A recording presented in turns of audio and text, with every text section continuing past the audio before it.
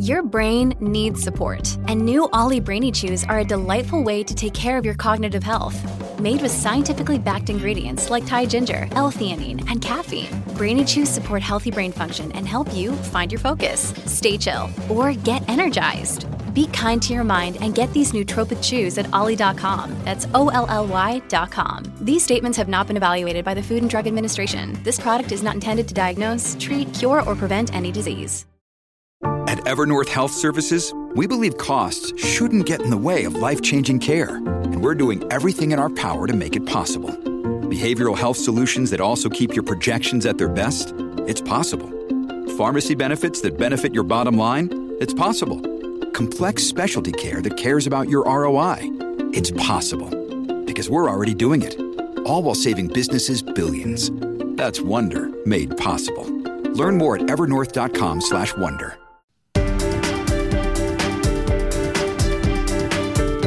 Welcome to Washington Today on C-SPAN Radio for Wednesday, February 1st, 2023. Federal Reserve raises interest rates by a 0.25 percentage point, a smaller increase than previous rate hikes.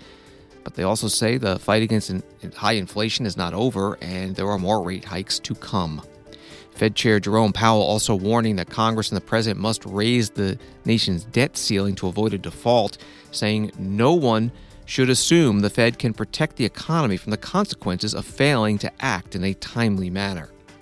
President Joe Biden and House Speaker Kevin McCarthy meeting at the White House to talk about raising the debt ceiling and the Republican demands of putting spending cuts on such a bill.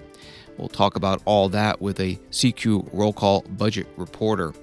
House passing a bill to limit federal employee teleworking options that were put in place during the COVID-19 pandemic.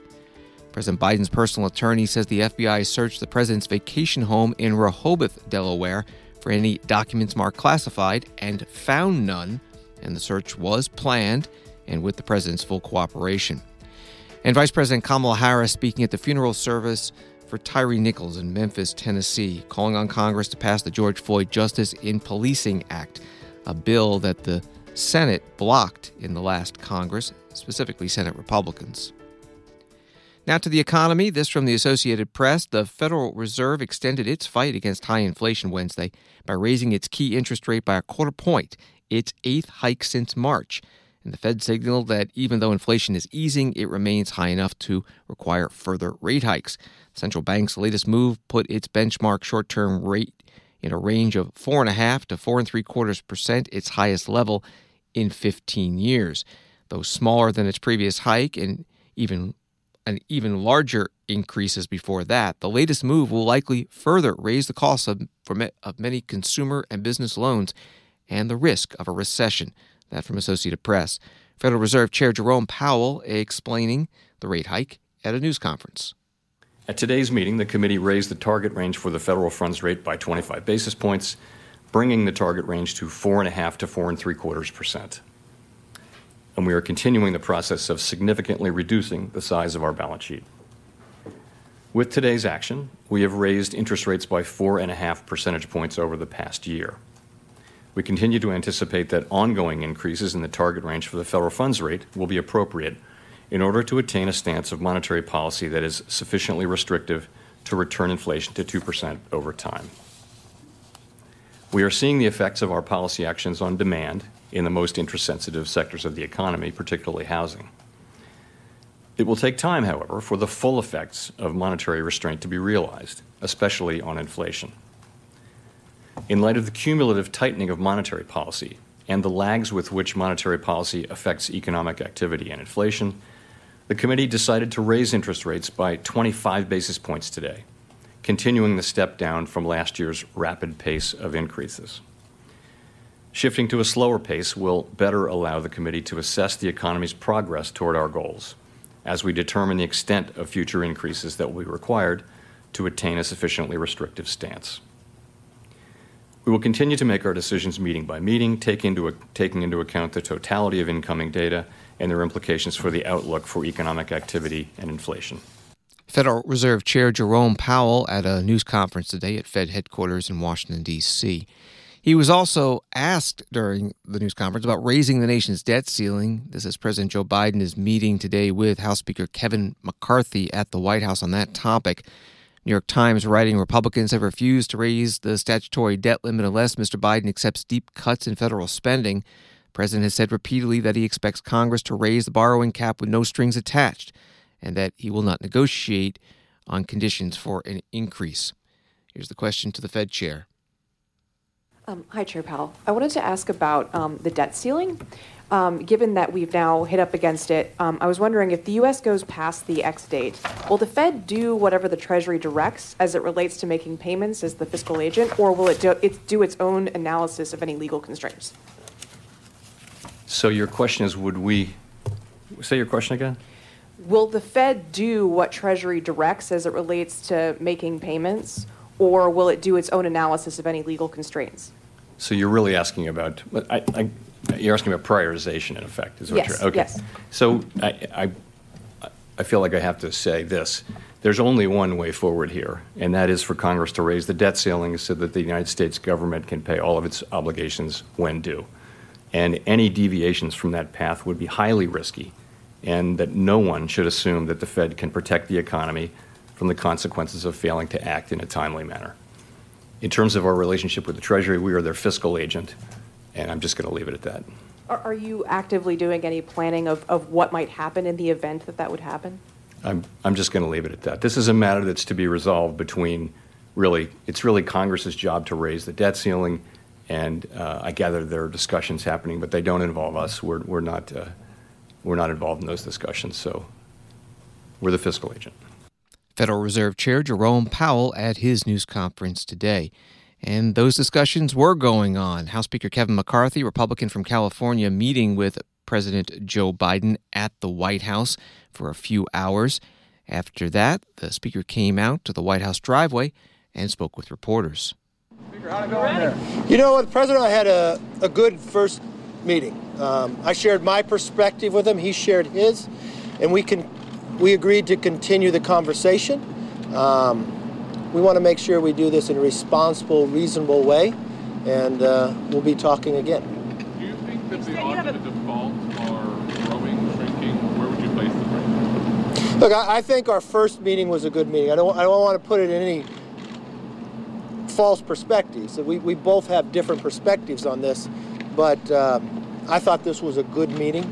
We promised we would continue the conversation. We'll see if we can get there. I think at the end of the day, we can find common ground. I really do. You said you have a big plan. When are you going to share that plan? He is not going to negotiate a deal. Is that the message that he expressed to you today, or do you think that he will? Look, I don't want to put any words in his mouth. We had an hour conversation about this that I thought was a very good discussion, and we walked out saying we would continue the discussion.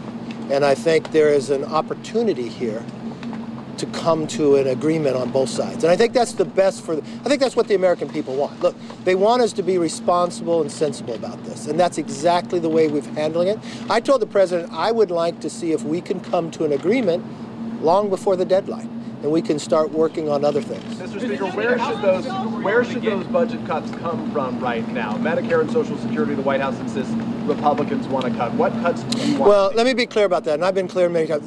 No, we're not talking about that. And to really be able to do this right, I'm not going to negotiate this in the press, right? I respect the conversation we had together, and we will continue that. You said today that you have a big plan. When are you going to share that big plan? Look, I think the President and I have talked about a lot of different ideas, and we'll work to see if we can come to an agreement. Look, I know you all have a job to do, but I don't think we'll come to an agreement if I negotiate with you. I think the respectful way to do it is to talk to the President as we did right now for more than an hour. We both walked away. We have different perspectives, but we both laid out some of our vision of where we'd want to get to. And I believe after laying both of out, I can see where we can find common ground. I think the American public would appreciate that. And look, I've been very clear. The current path we're on, we cannot sustain. We got to change the trajectory to put ourselves on a path to balance. How we get there will be our discussions. House Speaker Kevin McCarthy, Republican from California, with reporters in the White House driveway. With more on the debt ceiling negotiations, we're joined on the phone by Paul Krawczak, CQ Roll Call Senior Budget Reporter. Thank you so much for being with us. You wrote an article this morning before the meeting with President Biden and House Speaker Kevin McCarthy at rollcall.com, comparing this debt ceiling standoff to the one in 2011. How do they compare? Well, 2011 was the last time that there were really significant conditions attached to a debt ceiling increase, and that was the Budget Control Act, which established spending caps for 10 years and also resulted in a sequestration of automatic cuts in mandatory spending, which are still continuing to this day. So, you know, where we are today is similar and different from then. A major similarity is that Republicans, again, are insisting on a negotiation over, spending cuts in return for raising the debt limit later this year. One of the major differences is that back in 2011, it was President Obama and it was a Democratic-controlled Senate and a Republican-controlled House. They did not really start negotiating until the spring or around April or so. So they did not have, as much time as they have this year. So this year, the negotiation, if there is a negotiation, Republicans want a negotiation, it's starting now, today, perhaps even, during the meeting with Speaker McCarthy and President Biden, although President Biden so far has said that he will not negotiate over the debt limit. Back then as well, there was talk about linking spending cuts with some tax increases. So it wasn't cutting spending only, it was deficit reduction, correct? That's correct. It started out as spending cuts only. Speaker John Boehner at that time was insisting on spending cuts only. But later in the year, Boehner and Obama met secretly, and they discussed a deficit reduction plan that would also include tax increases through a tax overhaul and possibly even some changes to the major entitlement programs. Ultimately, that did not work out. President Obama, they had agreed on a tax revenue number. President Obama later asked for more. Boehner pulled out of that negotiation. So the final deal that they passed in August did not include tax increases. We're talking with Paul Krawczak from CQ Roll Call. If there is no final deal worked out by the deadline when the Treasury Department says that the debt ceiling must be raised, that would be June, perhaps early July, what are some other options being discussed? We've heard something about a discharge petition, also perhaps some short-term extensions. Can you explain more about those? Right. So one option that Republicans are discussing would be one or more short-term increases in the debt limit.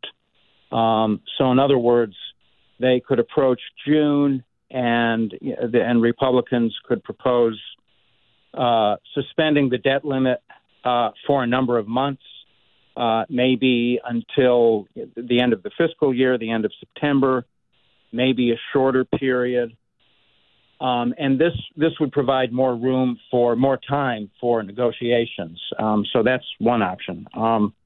Another option is a discharge petition, which would be initiated in the House. And it's very challenging to actually successfully use a discharge petition to pass a bill. But this would be something which would discharge a debt limit increase from committee, and the House would vote on it and send it to the Senate. So that's a possibility, but not a very strong possibility. So those are two possibilities. And then there's a third option here, and that is that ultimately you could have the Senate come up with a deal that would be brokered by the Senate Majority Leader Schumer and Senate Minority Leader McConnell. If this House Republican effort to, get spending cuts does not succeed, there's always the fallback of the Senate putting something together and passing it and then sending it to the House. And final question, you mentioned that the negotiations seem to be starting a little bit earlier than they have in the past. What does that mean for the next couple of months as this plays out?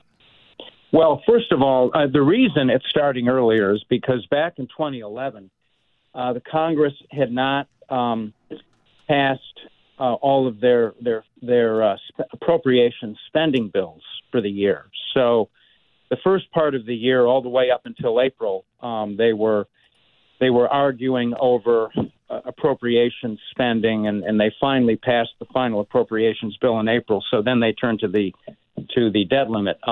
This year, the omnibus appropriations bill for this current fiscal year has been passed, so they're all done with that. So they can start early. But what it does mean is that we are going to see a lot of proposals from Democrats and Republicans related to the debt limit and related to cutting spending and related to other kinds of, budget processes.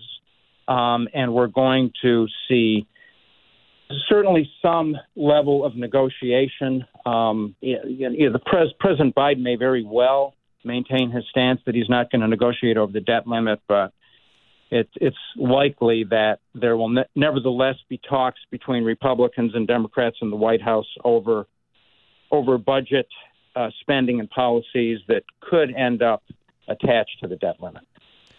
Paul Krawzak is a senior budget reporter with CQ Roll Call. His stories at rollcall.com and on Twitter at Paul Krawzak. Thank you very much.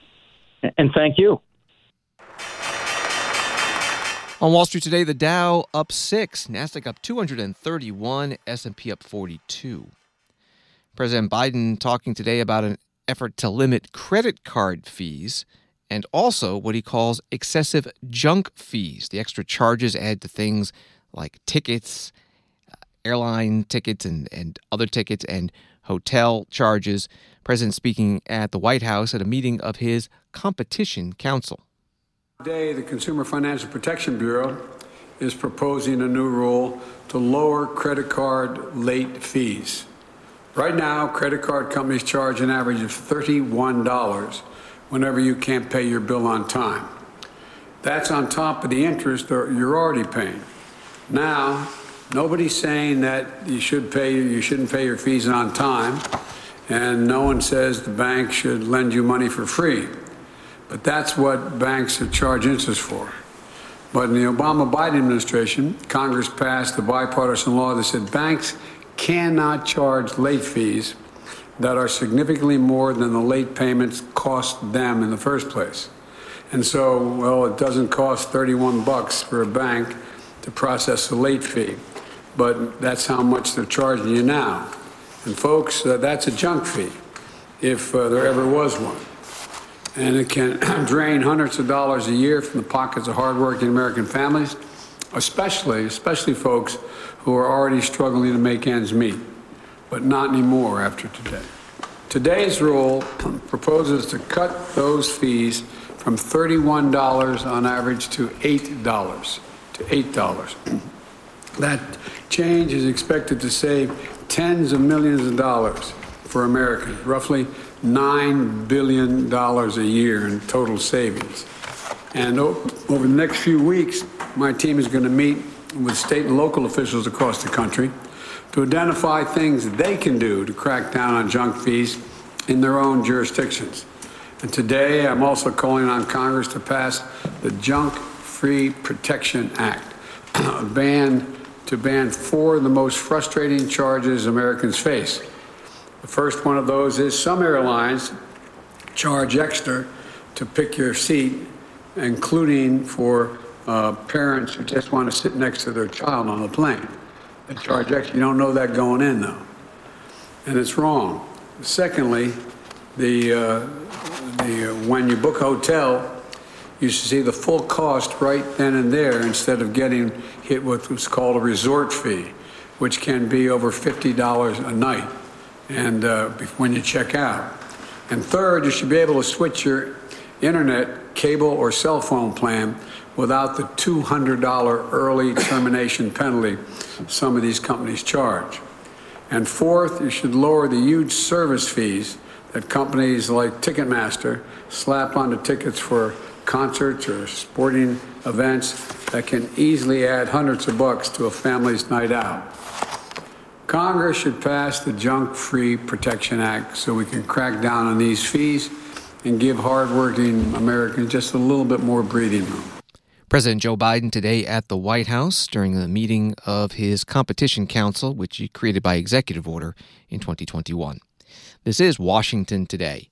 The president's personal attorney, Bob Bauer, saying today that the Justice Department was searching the president's vacation home in Rehoboth Beach, Delaware, as part of its ongoing investigation into the handling of classified documents.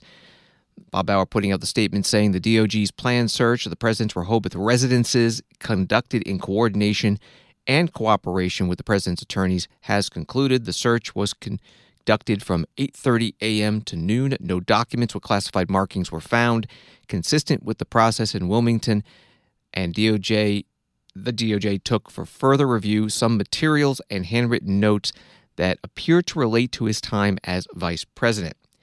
Ian Sams is a spokesperson for the White House counsel's office, speaking later with reporters in the White House driveway. Has the FBI conducted any searches of any other locations associated with the president that you or the White House is aware of? Look, I think we're providing information as this goes on and answering questions about the search activities as they've been happening. I don't want to speak too much to the DOJ's practices in an ongoing investigation. I can say, that we have cooperated fully. The president's personal attorneys have provided information to DOJ. We've addressed openly and directly the searches that were conducted first at the president's Wilmington residence and then today at the Rehoboth residence. You saw in the statement that was released by the president's personal attorney, for example, that no documents with classified markings were found in Rehoboth today. And so, we're going to continue to try to provide information as this investigation goes on and ensure that you guys have the ability to share with the American people sort of the information that is important for them to see as the president's cooperating with this investigation. So I want to be very careful to respect the integrity of that investigation, not speak too much to the Justice Department's decision making and their activities, but as it's appropriate, like we did today, if we have information to share about activities that have been conducted, we will do that. But just to be very clear about this, it's Go ahead. Let me follow up, if I can, very quickly. I'll ask a separate question. They can follow up on that. Did anyone at the White House at any point tell the National Archives in any form that they could not release a press release about the discovery of classified documents? What's that in reference to? There's reporting that came from the House Oversight Committee Chairman James Comer, who says that in his conversations with the National Archives, they communicated that they were told, the Archives was told it could not release a press release at whatever point it was about the discovery of classified documents. Did anyone at the White House tell them not to do that? Yeah, I don't know anything about that. If that's actually what he said, it's probably better to ask the Archives if that's actually what was said and try to understand a little bit more what he meant. Ian, Josh? was today's search plan in my first question, you didn't say, though, you couldn't Josh, say yes go or ahead. no whether that FBI, you just can't, can you, because it was yes or no. I gave an answer to that question. Josh? Can you say confidently whether you believe there are any more classified documents? Like there were none found today. Do you think this closes the door on classified documents that will be discovered in residences or in their possession? Look, the Justice Department is engaged in an ongoing investigation. An ongoing investigation, I should add, that the president has been fully cooperative in, offering unprecedented access to his home in Wilmington, to his home, every single room of his home in Rehoboth, as well as the one in Wilmington, and giving them access to the information they need. He's moving quickly to get them the information that they need. I'm going to be really careful not to characterize what the Justice Department is doing in their investigation. Probably more appropriate for a question like that to be asked of the Justice Department, so I would point you to them. Ian Sams, a spokesperson for the White House counsel's office, with reporters today in the White House driveway. Attorney General Merrick Garland has appointed 2 separate special counsels to review classified documents already found in President Biden's home in Wilmington, Delaware, and a Washington, D.C. office he once used, and also found in former President Donald Trump's home in Florida. And former Vice President Mike Pence has said some classified documents were found in his home in Indiana and were turned over to the National Archives. On President Biden, Washington Post reporting the only other known location where President Biden's papers may be stored is at his alma mater, the University of Delaware. In 2012, the president donated an extensive collection of papers from his 36 years in the Senate. The collection filled 1,875 boxes and included 415 gigabytes of electronic records, including committee reports, drafts of legislation, and correspondence. And the Washington Post article goes on. A university spokesman told the Post on January 11th, after news broke about the first batch of classified documents being found at the Penn Biden Center, the university had not been asked to do any searches of its collection. In Memphis, Tennessee today, choir performing at the funeral for Tyre Nichols at the Mississippi Boulevard Christian Church. Tyre Nichols was a 29-year-old black man who died after being beaten by police officers following a traffic stop 3.5 weeks ago. 5 officers have been fired and are charged with second-degree murder. Several others in the police and fire departments in Memphis have lost their jobs and may also be charged. Tyre Nichols' death has led to protests across the country calling for racial justice and police reform. Vice President Kamala Harris among the speakers at today's funeral. Mothers around the world, when their babies are born, pray to God when they hold that child that that body and that life will be safe for the rest of his life. Yet we have a mother and a father who mourn the life of a young man who should be here today. They have a grandson who now does not have a father. His brothers and sister will lose the love of growing old with their baby brother.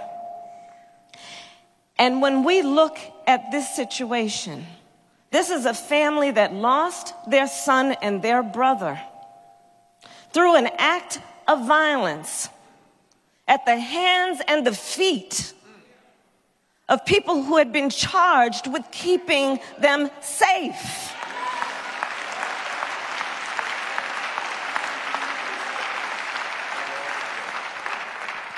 And when I think about the courage and the strength of this family, I think it demands that we speak truth.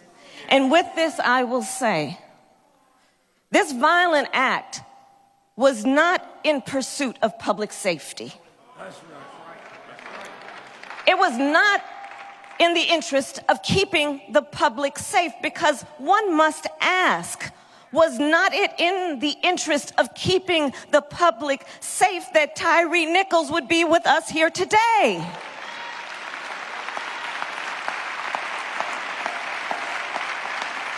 Was he not also entitled to the right to be safe?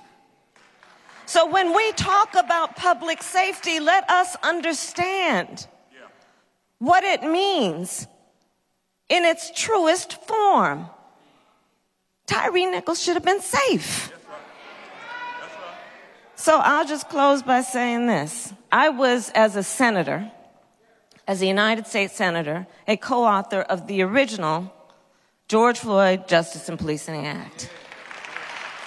And as Vice President of the United States, we demand that Congress pass the George Floyd Justice and Policing Act. Joe Biden will sign it. And we should not delay, and we will not be denied. It is non-negotiable.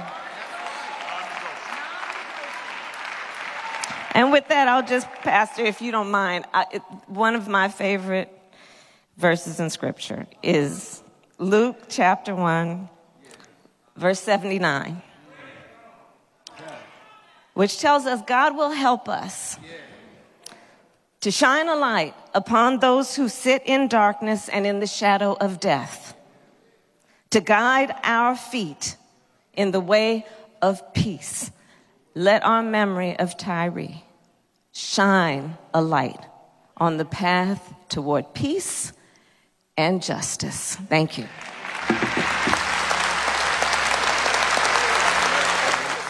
Vice President Kamala Harris at the funeral service for Tyre Nichols today in Memphis, Tennessee. Others in attendance include relatives of other African Americans who have died at the hands of police. Tamika Palmer, mother of Breonna Taylor, and Philonise Floyd, brother of George Floyd. Eulogy given by Reverend Al Sharpton, founder of the National Action Network. You can find the full video of the funeral at our website, cspan.org. Washington Today continues in a moment. Welcome back to Washington Today, which you can get as a podcast on the C-SPAN Now mobile app and wherever you get your podcasts. The U.S. House Judiciary Committee holding an organizational meeting today, during which they adopt the committee rules that will be used for the next 2 years, now that Republicans are in the majority. NBC News writes, a routine House committee meeting erupted into a heated, nearly hour-long debate Wednesday over the Pledge of Allegiance. Congressman Matt Gaetz, Republican from Florida, offered an amendment to require the pledge be said at the start of all committee hearings. Congressman David Cicilline, Democrat from Rhode Island, offering an amendment to that amendment to prohibit some people from leading that pledge. You know, Mr. Issa just made reference to how important it is for us to display our commitment to the Constitution and to commit to defend it aggressively. So I'd like to offer an amendment to the amendment, adding in the second paragraph where the chair may designate an individual to lead the Pledge of Allegiance, to add the following language. Provided, however, the pledge shall not be led by an individual who supported an insurrection against the government of the United States in any way. Because I think if we adopt this amendment, then we will be truthful in representing that stating this pledge as an affirmation of your defense of democracy and the Constitution. It's hard to take that claim seriously if, in fact, an individual who in any way supported an insurrection against the government of the United States is allowed to lead the pledge.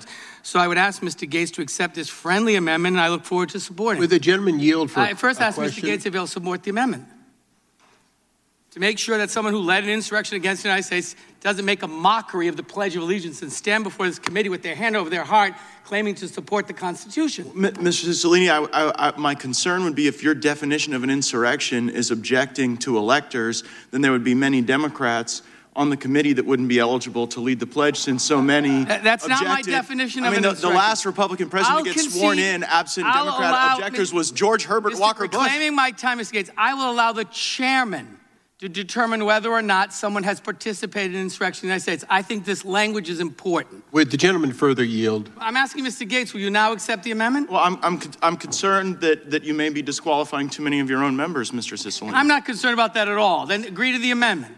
Let's make this real. If you want to give someone the right to stand before the House Judiciary Committee and lead the Pledge of Allegiance, at a bare minimum, let's guarantee that that person has not participated or supported or in any way helped an overthrow of the government of the United States. Would the gentleman yield? yield? It's like a simple proposition. Congressman David Cicilline, Democrat from Rhode Island, and you also heard Congressman Matt Gaetz, Republican from Florida, and trying to get them to yield was Congressman Darrell Issa, Republican from California. At today's Judiciary Committee organizational meeting, the committee went on to defeat Congressman Cicilline's amendment, 13 yes, 24 no, party line, Democrats yes and Republicans no, and then the underlying amendment from Congressman Gaetz to require the pledge be recited at the start of hearings, that passed by a vote of 39-0. The full House of Representatives today passing a bill to require hundreds of thousands of federal workers to return to their offices, ending the dramatic expansion of teleworking that was allowed during the COVID-19 pandemic. FedWeek.com reports that after returning to pre-pandemic levels, an agency could not increase telework again until the Office of Personnel Management certified that the agency had produced a plan meeting certain standards. Those will include that more off-site work would have a substantial positive impact on performance of the agency's mission, including customer service, would substantially lower the agency's cost for real estate and locality pay, and would not substantially increase costs for secure network capacity, communications tools, and equipment. Supporting the bill today, Congresswoman Virginia Foxx, Republican from North Carolina. Mr. Speaker, let me state a simple fact that has evidently been forgotten in Washington. The federal workforce's primary imperative should always be to promptly serve the American people. Unfortunately, what the American people have experienced over the past 2 years is the exact opposite of what they deserve. Thanks to the federal government's pandemic-era telework policies, which were instituted by bureaucrats in Washington, delay and disarray might as well have become hallmarks of federal agencies and departments. According to a Federal Times report from October of last year, just 1 in 3 federal workers has returned to his or her office in a full-time capacity. It's abundantly clear that something must change, and House Republicans have the solution. Congresswoman Virginia Foxx, Republican from North Carolina, on the House floor. More from the FedWeek article. Republicans also have raised the issue of teleworkers who are living outside higher-paying locality zones receiving the salary rates paid in those zones because their official duty sites are within them, even though they only rarely work at those sites. Opposing the bill today, Congressman Gerald Connolly, Democrat from Virginia. We should be embracing the productivity and employee satisfaction gains realized through telework. I offered an amendment to this bill that would have done just that, but unfortunately, we're considering this bill under a closed rule.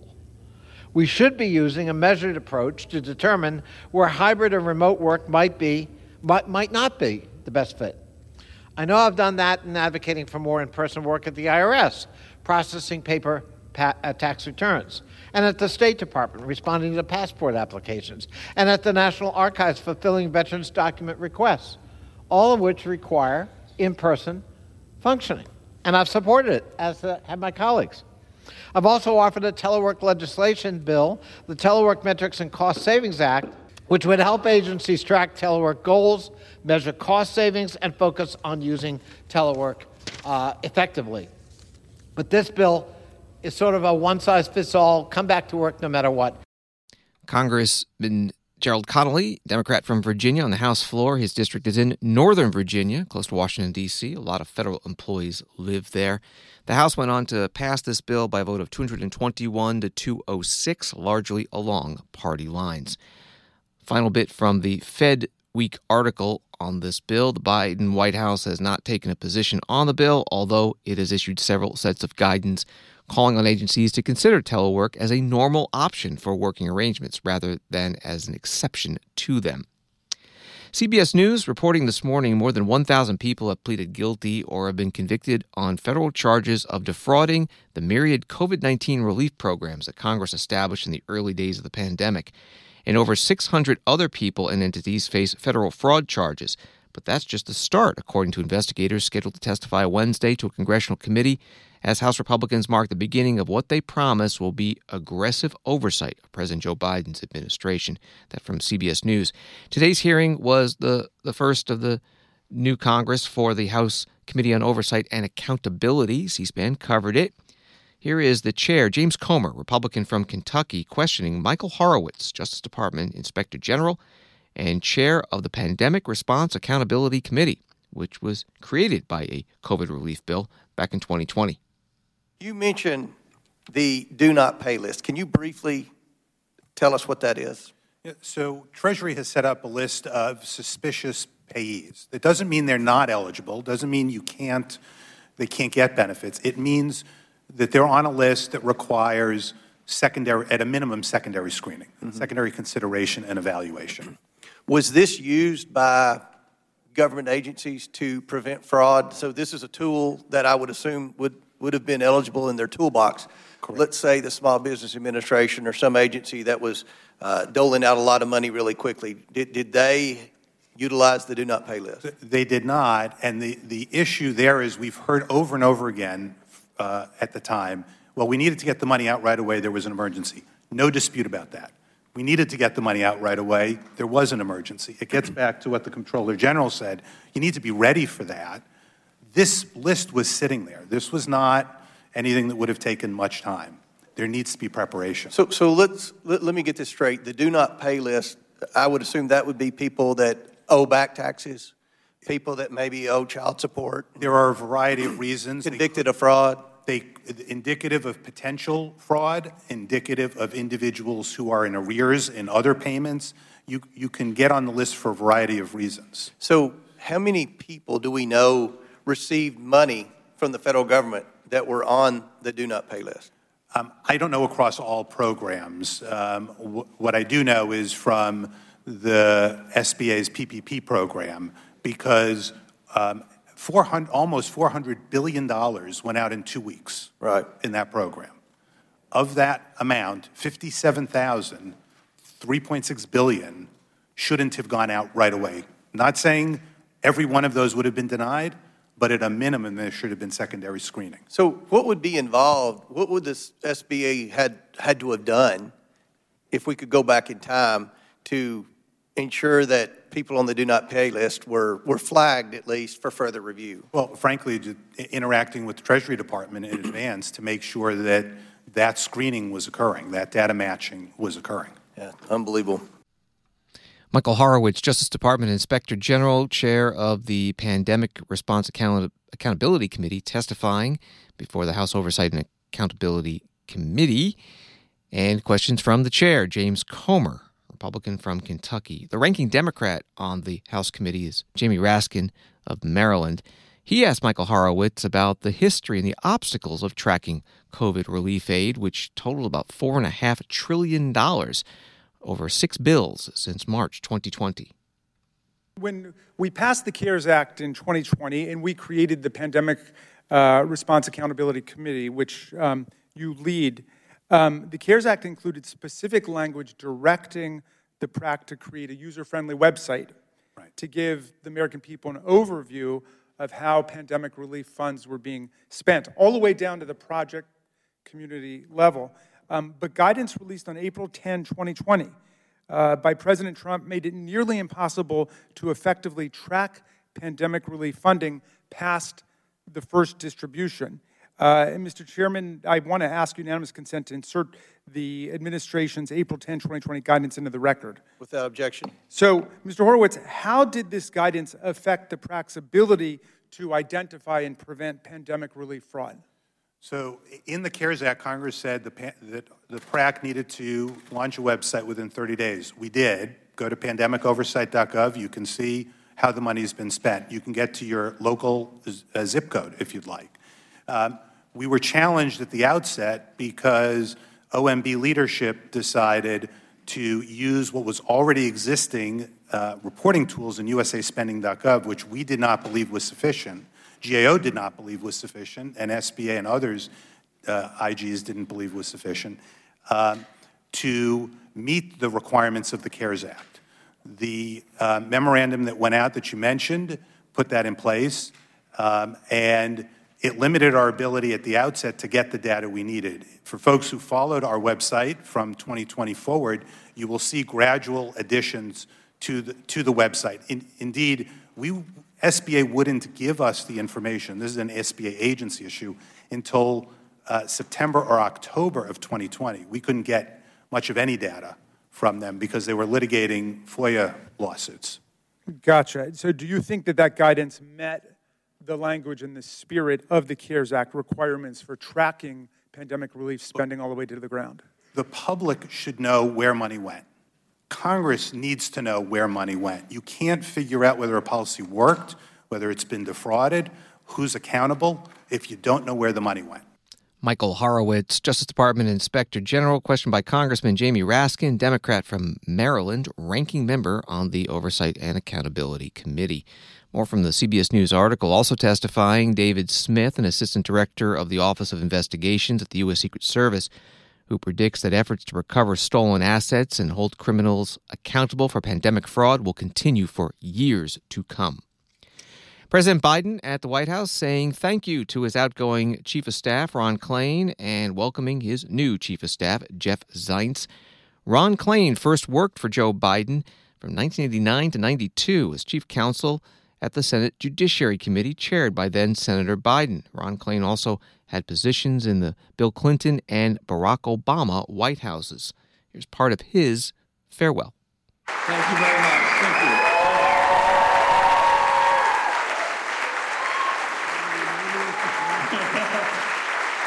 Thank you all. All right. Thank you all very much. I will try to keep this brief, but I cannot promise there will not be some tears. This is the best job I've ever had. And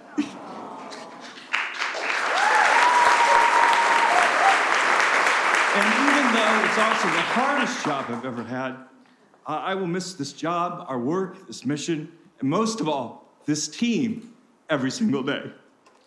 But I take solace in knowing that I am leaving you in the best of hands. Jeff Zients will be the first White House Chief of Staff ever to have led 2 policy shops and have been head of OMB before he took over as White House Chief of Staff. At the darkest time of the Biden 2020 campaign, Jeff stepped up to help. He also ran the transition and picked, frankly, many of you here in this room. He ran the COVID response and led the team that has helped save hundreds of thousands of lives. Ron Klain, the only White House Chief of Staff that President Biden has had to date at the White House today, saying goodbye. And taking over will be Jeff Zients, former counselor to the president, a White House COVID-19 response coordinator in the Biden administration. And in the Obama administration, he was OMB director and director of the National Economic Council. Here is President Biden talking about Jeff Zients. I've seen Jeff tackle some of the toughest issues in our government. When I was vice president, I first got to know him. We worked together and implemented the Recovery Act of 2009, and later he was director of the Office of Management and Budget. He later led the daunting, complicated task of fixing healthcare.gov to get millions of Americans signed up for quality, affordable health care under the Affordable Care Act. And he led the National Economic Council. He shares my determination to build an economy that works for everyone, works from the bottom up and the middle out, and because when that happens, everybody does well.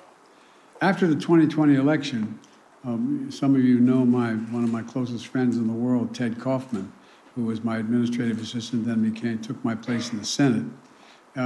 He helped Ted manage our transition into office in incredibly trying circumstances, and he did the work.